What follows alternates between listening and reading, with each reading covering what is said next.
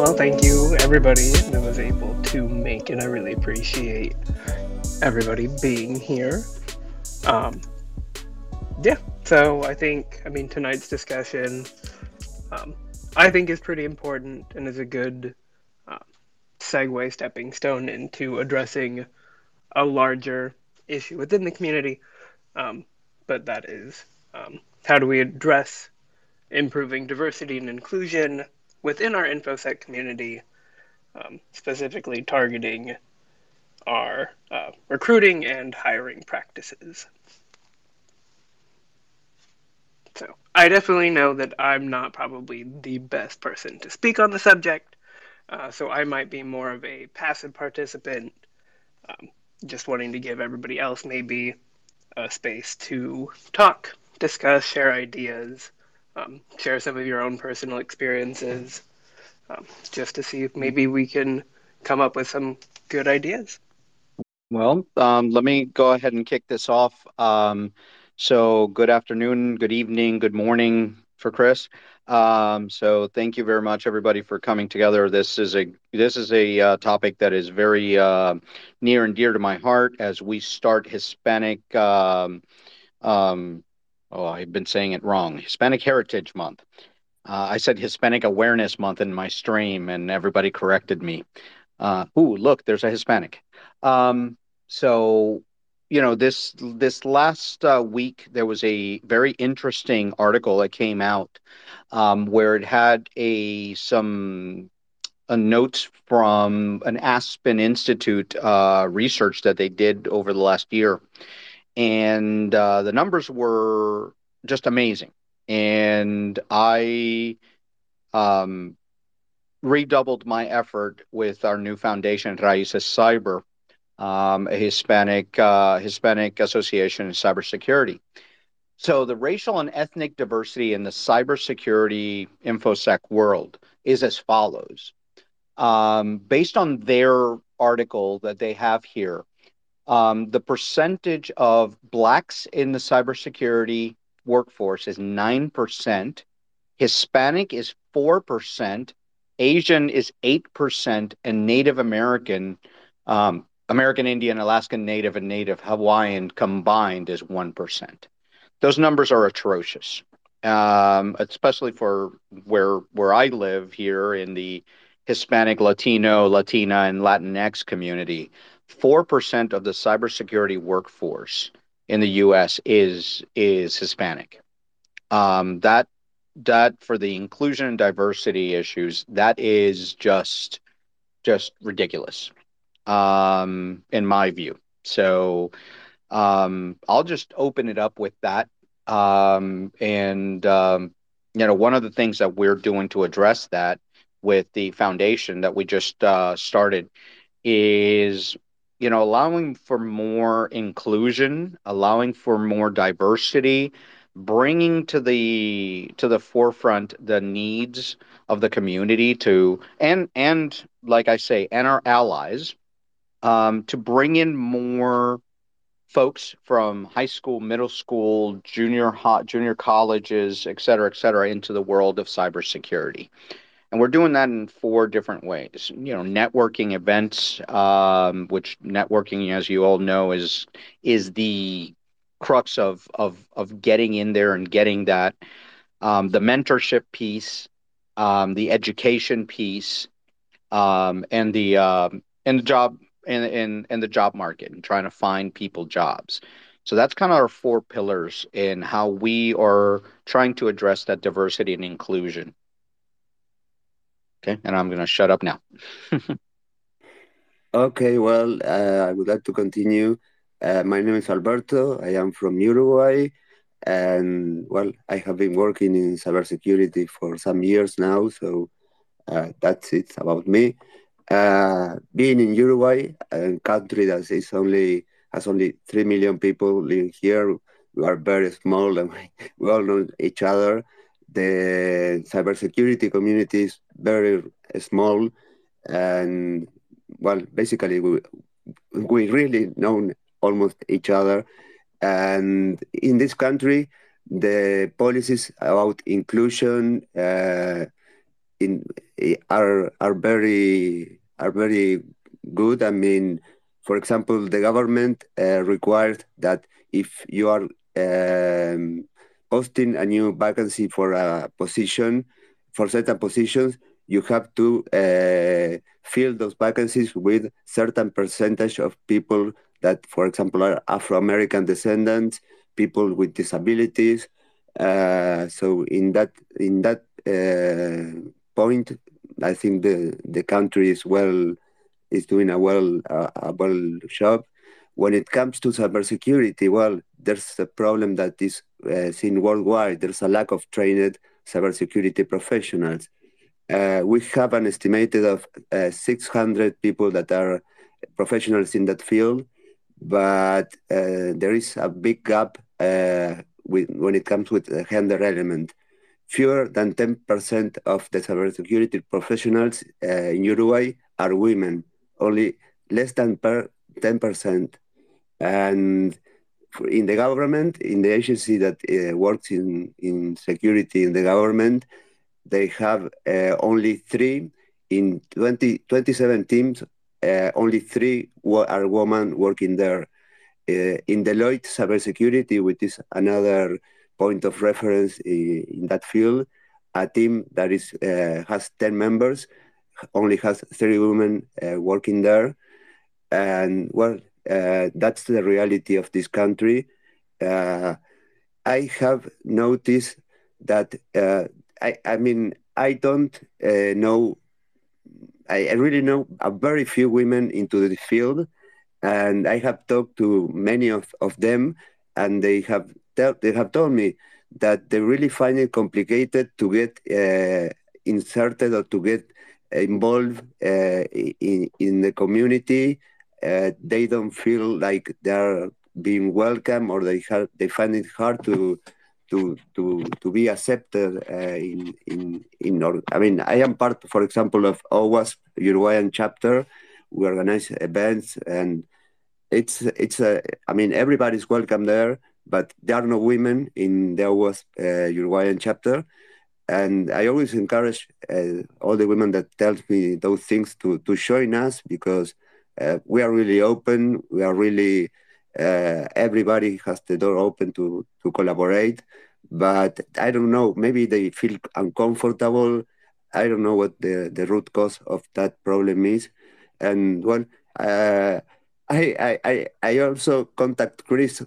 Chris, remember that I told you that you should submit some uh, call for papers, proposals to the event in South America, because I think it is a reality of South America, not only Uruguay, these numbers that I am telling. So it could be great if women can see that other women are in cybersecurity all over the world succeeding, being great professionals, in order to push them to let that fear away and get into the field, which is something that would be wonderful. That's what I have to say. Hello. Well, I think that's a really good point is people need to see other people like them in the field to actually recognize, okay, this person is like me, so I can do the same types of things that that person who looks like me can do. And that's one thing that is kind of lacking right now is enough women role models, enough Hispanic, African American, etc. role models, and it's difficult. Um, one of the things that I remember when I was a wee little girl was there was not, for example, very many role models that were women engineers, or there were not very many role models of Hispanic professionals. Um, and we need that. We need to see that people like us can succeed so that we can picture ourselves in their shoes. I Yeah, inspiring is something that is a powerful tool to do that. I mean, if you as a woman can inspire other women, that's the most powerful weapon that we can use in order to solve these issues. Yeah. Yeah, I 100% agree with what you guys are saying because if, a lot of people get, look, even after 32 years of being in this career, I just had I'll give you a perfect example. I just got called by a recruiter for a CISO position in a company, and I looked at their entire makeup of their company, and there was out of 22 people in their leadership page, there was one minority. I looked at that company and I said, is that the right place for me?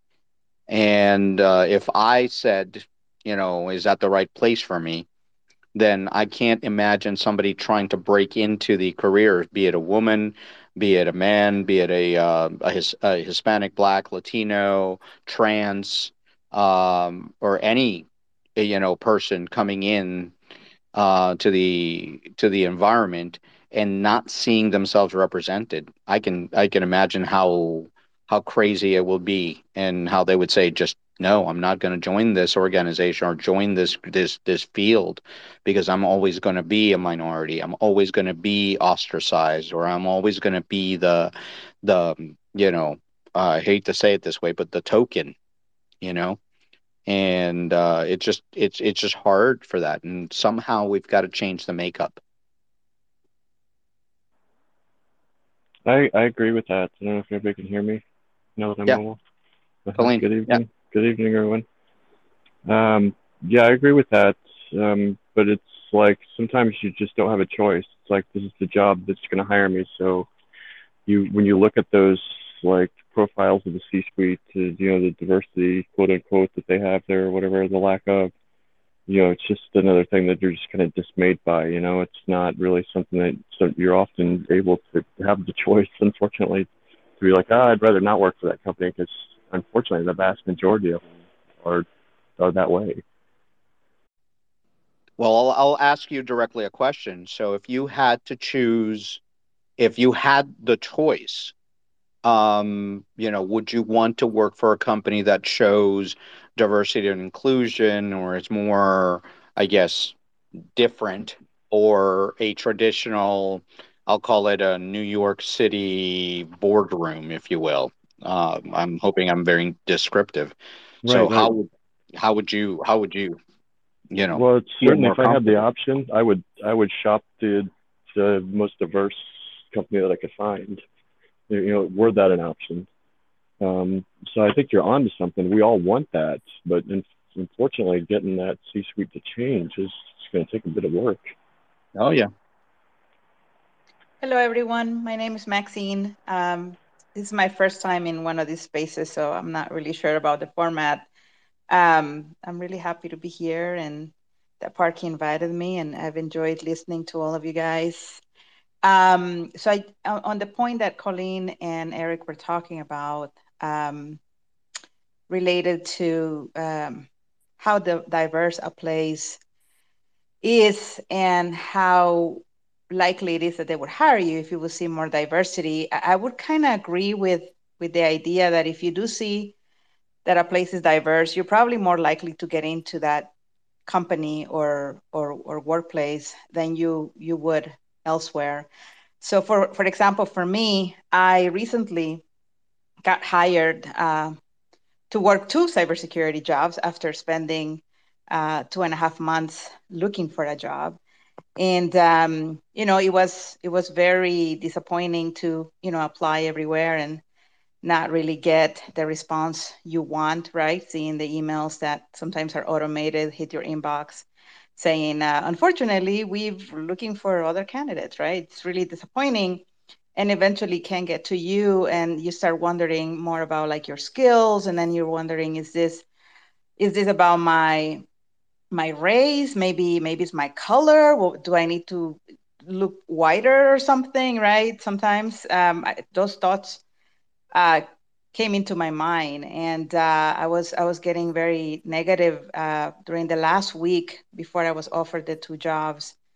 I was just like entered like a little bit of a depression, and I was really disheartened. And I reached out to some friends who were in IT, and they were like, this is a tough field to get into, no matter what, cybersecurity or software engineering. It can be very hard if you're just entry level, and that was my case, right? I'm coming into cybersecurity from doing communications work and media work, right? So definitely the only training I have is the schooling that I did since February, and I graduated in August. So that was pretty much the only experience with cybersecurity. So he said, just keep going, be persistent, have faith, don't give up. And finally, one day I was just like, you know what, let me apply to a place around here where I live. And I live in the state of New Mexico. And as many of you may know, New Mexico is very diverse. At least the big cities are Las Cruces, Albuquerque, Santa Fe. It's very, very, very diverse. And so, I was like, well, let me try it at this place. And I applied. And a week later, the recruiter called me. A week later, I was interviewing with the hiring manager. And then a few days later, I was offered the position. And so I felt that it really helped that a lot of the people that interviewed me in the panels happened to be minorities. And the hiring manager herself is female. And so the IT team, from what I saw, was a nice group of men of color. The woman who is my boss now, and maybe maybe it was helpful, that I ended up seeking a place to work that reflected my identity. So yeah, that's what I wanted to say. Well, I mean, I think that's an important point because, I mean, we spend so much time at work, right? So work becomes that second family, that second life. And we want to be in spaces where we feel like we can be a bit more ourselves and there are people like us. Right. Agreed. But it's also nice to be in spaces where there are people that are not like us, right? Having the diverse team, having people that think differently, think of from different avenues that you do. There's something to that. Even like the differences in experience, the newer person coming at it with the fresh eyes versus us older people that have been in it for a while, kind of stuck in our ways to a certain extent. So having those eyes for that diverse team is important, I think, as much as it's safe to surround ourselves with people like ourselves. We kind of need to break out of that habit. I think personally for me, it also helped that I had a connection with the hiring manager, not like a person connection, but we shared similar backgrounds. We had lived in the same cities. We had some of the same experiences. So I think some of it is, finding that right person that is not just looking at you as a minority, but is also seeing you as the rest of you, right? If you're an artist, if you have certain hobbies and they see that on your resume or on your LinkedIn or whatever, I think that can also boost your chances to have someone identify with you and want you to work for them. Hey everyone, it's Maria. So thank you so much for having me with this Twitter space. And I'm the same like Maxine. This is literally my first time on Twitter spaces. So I totally relate so much to what everyone is saying. And what I'd say in terms of looking at companies is that, DEI is definitely very important. And if we could get a company or a list of companies that are more than just, posting about DEI, but actually are recruiting people of diverse backgrounds and ethnicities and orientation, I think that would be awesome. I don't know if there is this floating list around somewhere in the Twitter ethosphere. There probably is in some various differences or variances of Twitter. I know for me, I definitely look at the company's profile, and there are definitely moments where I'm like, are these guys really legit, or are they just saying that they're about DEI? And then they'll forget about it within the next business quarter, since, as everyone here knows, that, DEI sounds attractive, but implementing it is still, in my opinion, it's still very much at the beginning stages. So, I think of some of the big brands out there, right? Like Nike or even Microsoft, like a lot of these big box blue chip companies that have a lot of budgeting for DEI, but sometimes it just feels like it's not enough, right? So that's where I'm seeing the disconnect, is more on the larger, well-known brands. Like, I don't really know if they're following through with DEI, or they're just saying that, or maybe they are, but not everyone is doing it across the organization, which could happen. But what I can say, at least, in a positive note, is that, DEI is still very important. So I do see, a lot of companies trying to get started in DEI. So in my opinion, there is a glimmer of hope, and for me, and I guess for everyone here too, like we all share that passion for getting people from all backgrounds into InfoSec. And, I think the more that we get involved and more that we support each other, we retweet everything that we're doing that can help other people with diverse backgrounds. I think that's like the most grassroots style that can really amplify and definitely networking. So, Word. InfoSec is such a small world. Like, it is literally very small. Like, even today, I realized this other person I was connecting with actually knew someone that I knew. And I was like, what? So it was, and, these little things, like, I didn't even, anticipate that. So, if there's, and I feel like, InfoSec is trying to be more inclusive. So there's that. So if there's somebody that knows something of an opening, or, just like another person who could be potentially hiring, I think having that open door, and also like, talking about it with the community and with other people, and saying like, hey, I'm, coming from this background and I'm looking for, this kind of position. And as long as the community is what they say that they are and is trying to work towards that goal, then I think we could definitely build towards that inclusive society that we would definitely like to see. Yeah, but I'm gonna take a different approach real quick, and the other challenge that these companies have, and I know this because I am a hiring manager, okay, and the other challenge is the lack of diverse people in the industry, meaning the job seekers. So sometimes when I'm hiring and I get 40 candidates, and out of those 40 candidates, maybe I might have 5 of them out of the 40, maybe 10. I'll be a little more, positive here, but that are, diversity, I'll just say it this way, diversity candidates. Okay. And again, we look in the environment for people that can do the job. And, this is not like it was in the 80s, in the 90s when I started, where we did have, EEO laws that we had to hire a certain number of, diversity candidates. So there's a fundamental lack of, and I think that's one of the things that we're trying to tackle with the foundation, is educating people to say, look, yes, you deserve to be here. You're either Hispanic, you're, a minority, you deserve to be here. And, helping them and educating and get them the skills that they need to be competitive in that field.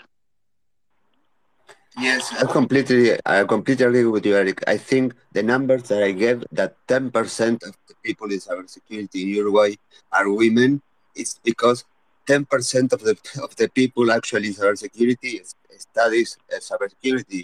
My experience attending to courses, attending to congresses, all kind of events, shows me that there are very few women involved in this field.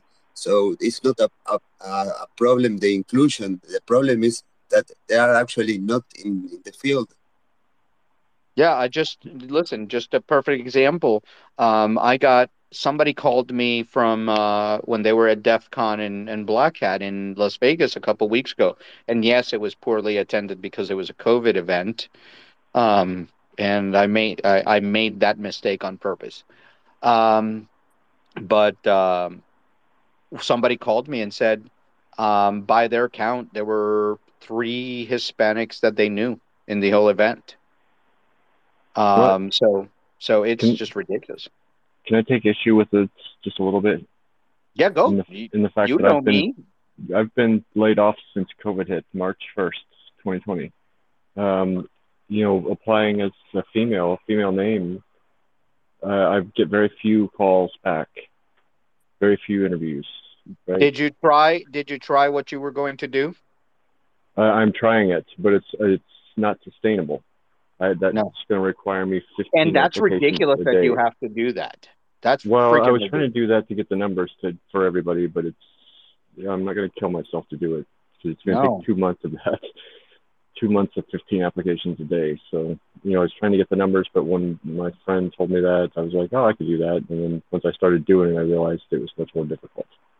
Yeah. But the thing is that I don't know if it's automated filters that are kicking out female names or what the deal is, but I'm not even getting calls back for interviews. And then on interviews, like I said, I need to stop mentioning that I'm trans and just kind of be as ambiguous about it as I can, because I think that complicates the matters. Bringing your own, what makes you a minority, to the forefront in interviews, seems like it's harmed me a bit. So, Colleen, Colleen, I was wondering, have you tried applying for companies that are very diverse, like HackerOne, for example? HackerOne it's super welcoming to people that are LGBT, QI. I know that Twitter also has a policy of, like, even in their application, they say, are you LGBTQI? How do you identify? And maybe just identifying which companies seem to be the ones most likely to welcome minorities like us, in the industry. Because, let's face it, it is a very straight world, very heterosexual world out there. And so that also complicates it for people who are sexual minorities, right? It's not just about, it's already hard enough to get a job as a woman. Imagine how much harder it is to get a job as a transgender person. And we have to, in order to survive, right, we have to pay those bills. Right, because for us, it's seen as extra baggage, no matter what it is that makes us more diverse or more of a minority. That's extra baggage seen by the hiring manager. So, it's those subtle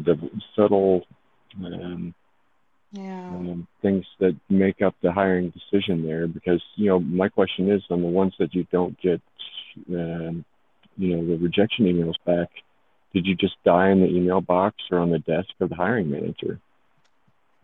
Have you tried networking on LinkedIn, like looking at, like, getting like that $29.99 a month just for 1 month? The first month is free. I did that, a couple of years ago. And then once I really started hitting LinkedIn heavy, I started getting a lot of date proposals. People wanting to date me on LinkedIn. So it seems like that I was getting more of that than any serious job proposals.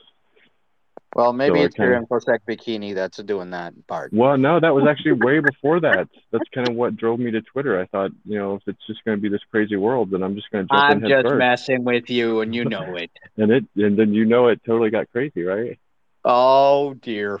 Yes. But I like that idea. I kind of have targeted companies like that in the past, but I haven't really made that a main focus. So that is good. Good idea. Maybe look up HRC and find diverse hiring practices. Yeah, you know, and they're doing that. especially, yeah, the HRC, even maybe even calling them up, cold calling is not necessarily um, a best practice out there, but sometimes, they may give you points for trying, for having the courage to come forward. So I really wish you luck, and we should definitely connect, and perhaps Definitely. offline we can talk about uh, ways that we can get you hired, because I I, Sure, sure. I I really feel you. I'm not the most feminine looking woman, and No. let's face it, cute definitely is something that people like. And Well, and what is there's not that? I there's mean, do nothing wrong you with want me that. to do the job, or do you paying me here to be a model? I mean, what is Exactly, that? exactly. It's very unfortunate, just the biases that people may have when it comes to hiring. Very sad. Right. Well, Colleen, I get hired for my looks. Right. Well, that's that double standard, I get right? I get fired. I get fired for my looks. Gentlemen rarely have that as a standard that they have to live up to. Yet again, I'm joking. Right, right, right. Well, it's great that we can bring it to light like this, with a little bit of levity, Yeah. right? But it is Because it is an issue. it is a serious, going back to what we're saying, it is a serious issue for all. I mean, it's just, we've got to try to bring it more to the forefront I guess, in a positive. I mean, we've been trying over many years with different organizations to try to get that diversity and inclusion. And you were right when you said that diversity and inclusion could be a buzzword, during Black History Month or Hispanic, Heritage Month or something like that. And all the companies turn their colors and do all this stuff. But is it just a buzz that they do during those months? Or is it in their, do they change the way that they operate for that? And I know that many HR departments hope to think that way, but just recently I had to take a class on unconscious bias because it was so pervasive in the company that I work in that they made everybody and every manager take an unconscious bias class. Because even if you are a company that says, hey, we're inclusive, you're at the mercy of that hiring manager. Right. That's the concept I was trying to think of earlier. It's exactly that unconscious bias. Yeah. There's so many other wonderful people here. I would love to hear from them. Hi, I'm Jenny. I've been enjoying listening to what everyone has to say, and I've heard some of the same things that I think of all the time. I'm fairly new to IT. I've been a lover of technology since I was young. As far as even a part of my personal story, I would say at a young age, I was deterred away from technology because I was a female. I was given the impression that things of nature of science and mathematics wasn't something that I should be interested in, that I should, I was steered away. But I was involved with technology and educated myself on the side throughout my entire life. It wasn't until a few years ago that I decided to go earn a degree in cybersecurity. I'm entering my third year, and even through my education process, as you all well know, I have to take a variety of different classes that are not into cybersecurity, and research suggests that diversity helps the bottom line. It helps make any industry stronger. So when I got into this IT InfoSec industry, I was actually shocked. I don't have the numbers like Eric and Alberto have given, but when I hear those things and what I see is shocking. I'm surprised with such, with technology, so being such rapid change and innovative, that you can Google it. I mean, Google anything on productivity of any company, any, research ideas. I heard even Colleen saying that she wants people different than her around her, because, if we surround ourselves with people that are just like us, it's the same, the same drum we're beating. It's the same ideas, it's the same way of thinking, it's the same wavelength, same frequency. InfoSec and technology needs more eyes and ears, more ideas. So more than anything, I like listening to people that I look up to and my peers, and seeing why does this obstacle even exist? I got into this industry for love of technology, for the want to help people. That's been consistent in any career that I've had, is the want to help and communicate with others, make people feel welcome and comfortable. And when I come into this industry and see, this is an industry that provides service to the world. It's not just in, I think a lot of the people in this group right now are American, but I mean, we're interconnected globally. And I see the problems in our country, and I know they exist elsewhere. And I know that, just being more culturally diverse and accepting of new ideas in different ways and cultures is so important to combat cybercrime. That is another reason I got into this industry. So when I come into it and seeing these problems where everybody is not included, yes, I want to understand what the obstacles are and how, I have a new purpose now to want to contribute to making everyone feel welcome and bring everyone together to make the industry that much stronger. That's awesome. I love that story about how you educated yourself. Thank you. And I can speak for myself, and I know that I can speak for absolutely everyone in this room and outside of this room, that we know what it's like to feel excluded for not being like somebody else, or not looking the part, or being told that we're supposed to walk, talk, whatever it is, exactly a certain way. And really the diversity of each of us, as unique as we are, is going to provide something. We all have something to bring to the table. And definitely, I would say, the world of cybersecurity definitely needs that desperately, like yesterday. Yeah, I have a question for all the girls here, Colin and Chris, Ria, Shani, Maxine, Elisa.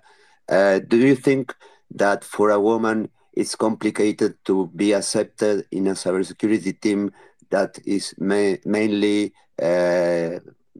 conformed with men because of their egos and because they are not open to accept that women might actually do their job perfectly as them or even better?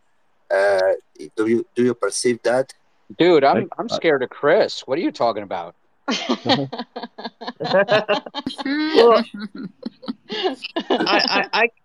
I can tell you, I remember when I first moved to the Netherlands and I was in an all-male team, and there was this guy who administered our security information event manager system. And I had to give him a task, and I'm telling him the technical specifications of what exactly I need, and he goes, "Wow, I've never met a girl who was technical before." And oh my God. Yeah.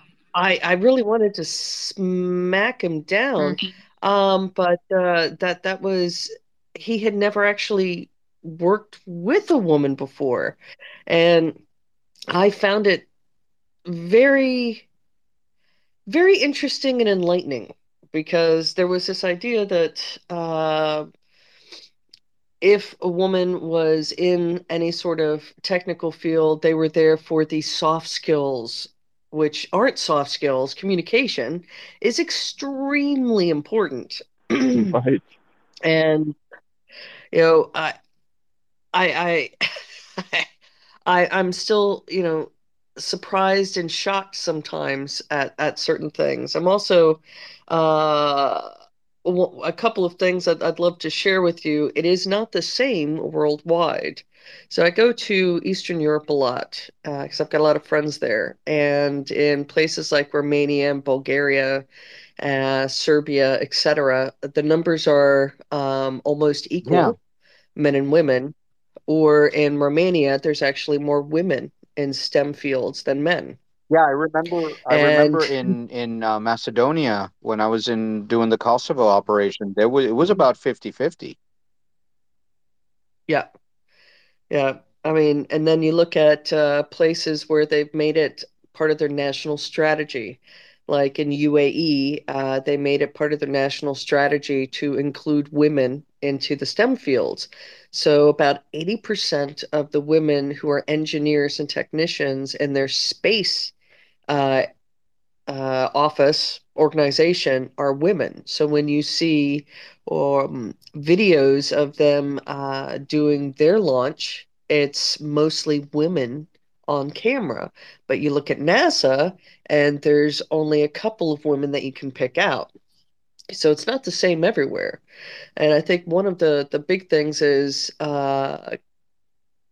countries themselves have to look at the problem and go, you know what? If we're struggling with, cybersecurity, for example, we have to put it in our national policy to include diversity. Because a few of you have said, it's one of these things where, we need that diverse talent. Like Jenny was saying, she got into it because of cybercrime. And one of my favorite kind of espionage stories is the Brits hacked into a Belgian telecom, and their security team was all male, and they were able to basically catfish the male staff with a very attractive looking woman. And when I looked at it, I was like, no woman on earth would have fallen for that scam. And it shows you need that diversity, you need the difference in languages, the backgrounds, the orientation, etc., because everyone can fall victim to cybercrime. But if you don't understand that certain things can be targeted to those groups, how are you going to stop it? You are completely going to miss it. So yeah, no, it can be frustrating at times being a lady, Chris, but it can also be a lot of fun because there's now more than just me when I look around in a room in a conference. So catfishing, that's why it hasn't worked for me and Colleen, right? Because I just can't catfish Colleen. That must be it. So to Alberto's question about why men may be resistant to having females, we all will have our opinions, of course, or a variety of opinions.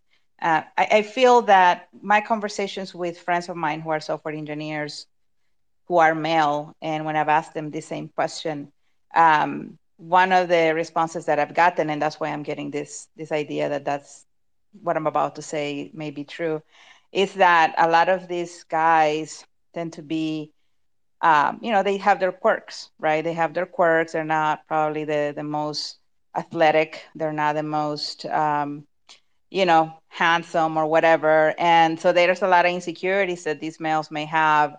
And so, by having the idea of having a female come in, be in their space, it may make them uncomfortable or not work as effectively. So that's sort of like a story that I heard from one of my friends who's a software engineer and at a big tech company, by the way. And in my mind, I thought, oh my God, really? Like insecurity? Because a lot of times these same guys will sit at a panel to hire you, so it's not just a conversation you're having with a hiring engineer. For me, for example, I had to sit there with like three guys who were working in the team, and they had to evaluate me. And so thankfully they were all men that were grown and married, and but if they had been a bunch of youngsters who were like 20 years old, I don't think it would have gone as well. Well, So I'm gonna tell you something that's kind of, and this is kind of probably, I'm not gonna say unique to me, but I just have this good experience. Some of the most influential managers that I've had in my career were females. Okay. I worked under, even going back to when I was in the Army, my staff sergeant in the Army was a female that she took me under her wing and taught me so much. And since that person, I never even blinked an eye at having, I'll just say it this way, a female boss over me. And, I like to think that because of those experience is why I'm, just a little bit more, call it, blind to sex, race, color, creed, whatever, with whoever I work with. But Look, it's probably those foundational things that happened. agreed. And can I just say that my personal experience, because my career is long and storied, I haven't been in InfoSec only since like 2008. So, um, personally, my favorite bosses have been females. And, this is something that maybe perhaps some of the male hiring managers should hear. And I think the difference has been is that rarely do they have the ego. They don't come into it thinking they know everything. They don't have to worry about their own ego to be caught out not knowing something, right? They seem a little more confident in allowing their team members to be the experts on certain things. So I agree with that. And it's unfortunate that it seems a bit of a reality. Colleen, you said something that really like resonates with me. Having fresh eyes, fresh perspective, open to suggestion and new ideas. I mean, even our adversaries, they're adaptive. We have to be to get ahead. Right, and they don't have that same recruiting problems that we do. To be honest, you guys, when I was struggling to find a job, I was about ready to go into the other side, into the dark side. I was like, well, maybe they'll be more welcoming on the other side because I'm an ethical hacker. I'm a newbie. I'm not an expert. But I was like, wow, if I can't work for the good guys, then what option do I have? I don't know. I just wanted to say that. Well, after a while, you're kind of driven to those thoughts. You're like, well, a lot of people are getting away with cybercrime. I'm going to have to put bread on the table. So, we can't look at all the criminals out there doing it as they're doing it because whatever, some of them are forced into it. But they're probably a very small minority because it seems like big business now. Yeah, I wonder how many hackers out there in the world are minorities. I will think it will be a good chunk. Unfortunately, maybe because they had some of the experiences that we've had here. Let's ask our resident hacker. No comment. Well, isn't it kind of hard for them all to tell since they all wear hoodies? No. The fact is that the cyber criminals nowadays are winning the battle by far. I mean, they have those who are on the other side. I mean, if I was going to accept all the proposals I get every day to commit crime, basically, I could be not here talking in this space. I would be somewhere else. No, the thing is that we have to assume it. We are losing the war. They are ahead of us. They have the talented and skilled people that, unfortunately, they go for the fast, easy money. That's very sad. But it's about all the. I mean, a private company or the government cannot supply a salary or an income that they can get in working in a cyber criminal organization. But it all comes to ethics, values. I mean, I'm not crossing that line, even though I was I was on the front page on the front page of every newspaper in Uruguay for something. Uh, I'm not crossing that line. It all comes to values, ethics. So uh, I don't know. I'm still thinking of doing that OnlyFans cybersecurity hot tub, but Well, I can give you the link to my OnlyFans account, Eric. Wait, did I hear hot tub? InfoSec hot tub? yeah, infosec OnlyFans infosec hot tub. Come on, we got to do it. Why the heck not? I mean, Oh, okay. You see, Parker, this is why they don't invite me to these things. Hi everyone, I'm Eliza. I haven't gotten a chance to pop in, but I wanted to make sure before we finish the evening. I'm not sure. I mean, we're over on the East Coast, so I'm not sure what time we'll be finishing. But yeah, I really have appreciated this conversation. I think it's so rare, honestly. I've found in a lot of infosec or cyberspec spaces that people will get this direct about kind of the nuts and bolts of how you get a job. Sometimes we have the tendency to be a little bit kind of elitist, or like that's not the stuff you talk about in the high cybersecurity world, which I think is sort of not ideal, and like it's dumb, honestly, that it should be. We have this issue on the US side, a workforce development thing, where we just don't workforce that's going to be needed in the cybersecurity world, and that is largely a result of our diversity. I think those two things are related. If you don't recruit people, if you don't allow people to see careers for themselves, especially people of color, especially women, then they won't pursue careers, just as Chris said. I also wanted to mention, I mean, obviously, I think everyone knows this here, but, IT and computer science, not that long ago, 30, 40 years ago, was sort of primarily like a blue collar, like secretarial job. Like history, like the primary kind of a lot of the leaders in computer science, the coders, were just like a lot of women of color who were just basically like, kind of doing the grunt work behind the scenes for scientists. And that's all changed as the field has been coded white, has been male, and has gotten more respectable. But I think it's important to consider those roots when we think about where to go in the future. And I'm youngish in my career, and I have loved to work with Chris Kubeka. She's been a great mentor to me. So I would just suggest too that, one way to really kind of increase not only like diversity, but also kind of like the solidarity is, doing the same thing that white guys do for each other. You have to have each other's back and give each other, the heads up when a great job is coming up, give someone, send them the link to events like this.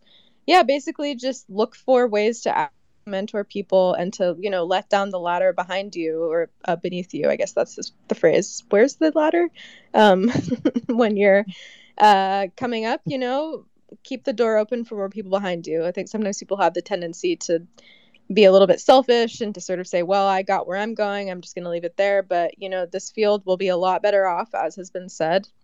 No, you said something Yeah. very important there. Each one teach one, each one reach down and pull somebody up. I say that all the time.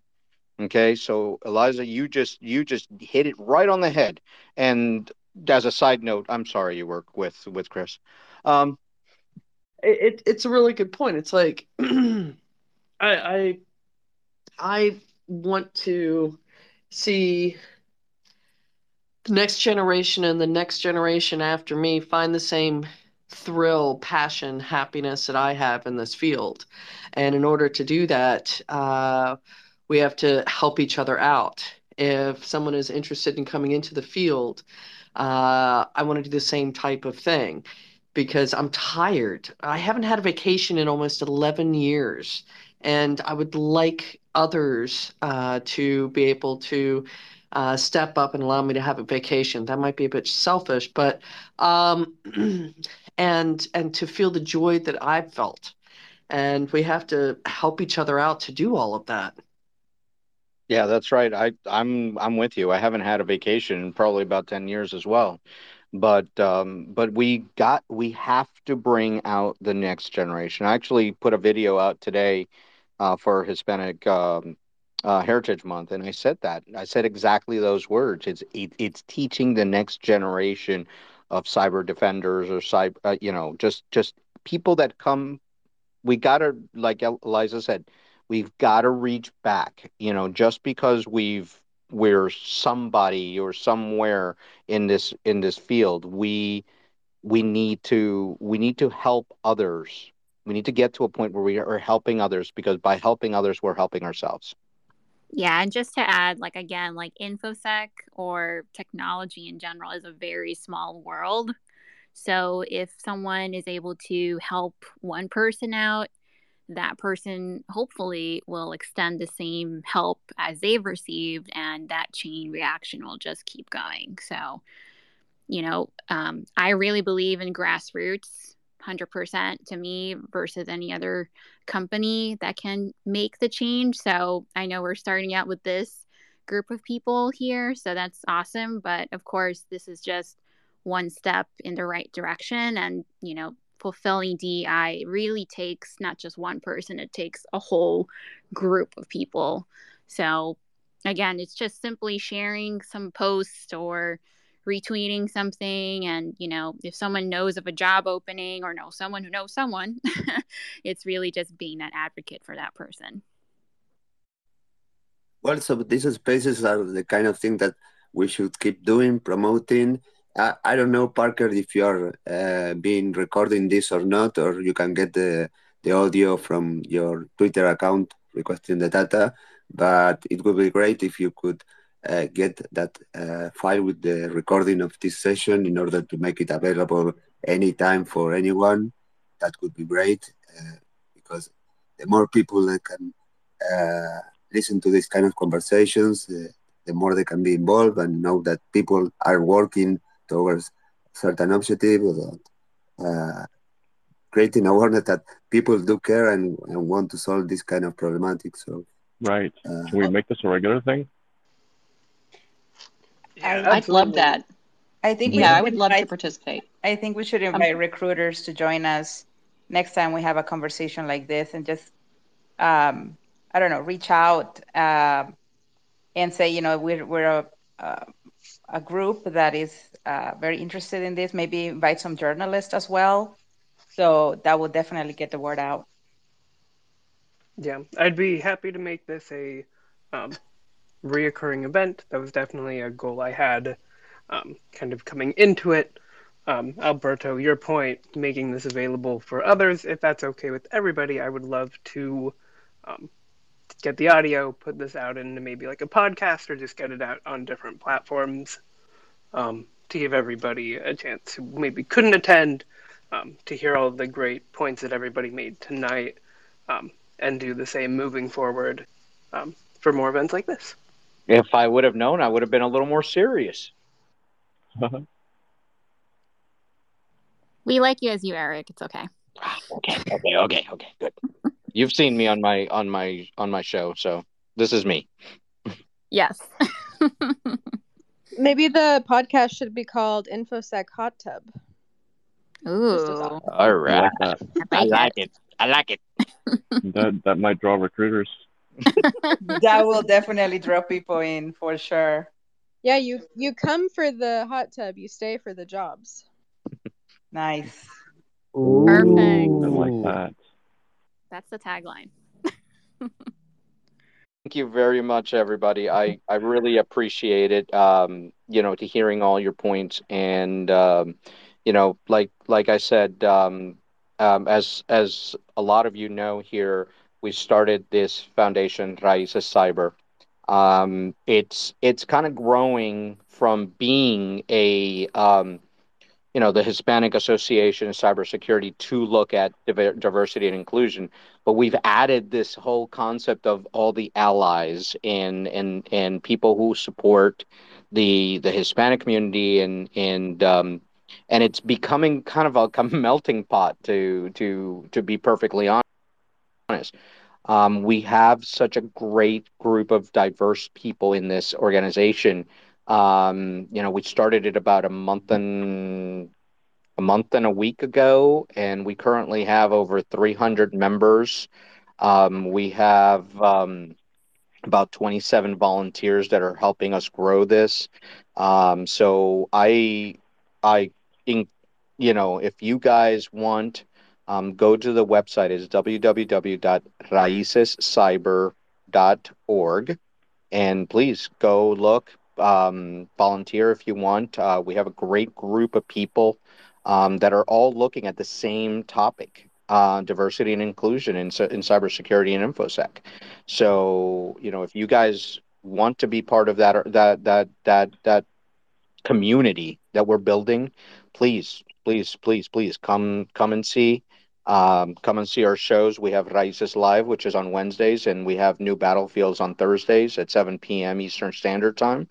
So thank you very much, and I'm hoping that could be a venue for us working through some of these issues. And again, it's a very inclusive and open organization. So Yeah, I even heard you have a cyber criminal in there. yeah, so there's a cyber criminal in there that got arrested and went to jail and stuff. Right, he's got some street cred now. Wow, that's inclusive. Yeah. Uh-huh. Well, can I just say thank you all for taking the time to do this and bring this issue to light, and also work to make things better. I love it. Yeah. Yes, thank you. Ditto. Thank you, everybody. Thanks, everyone. Thanks, everyone. Thank you, you. everybody. Thank you. Have a good night. Yeah, you too.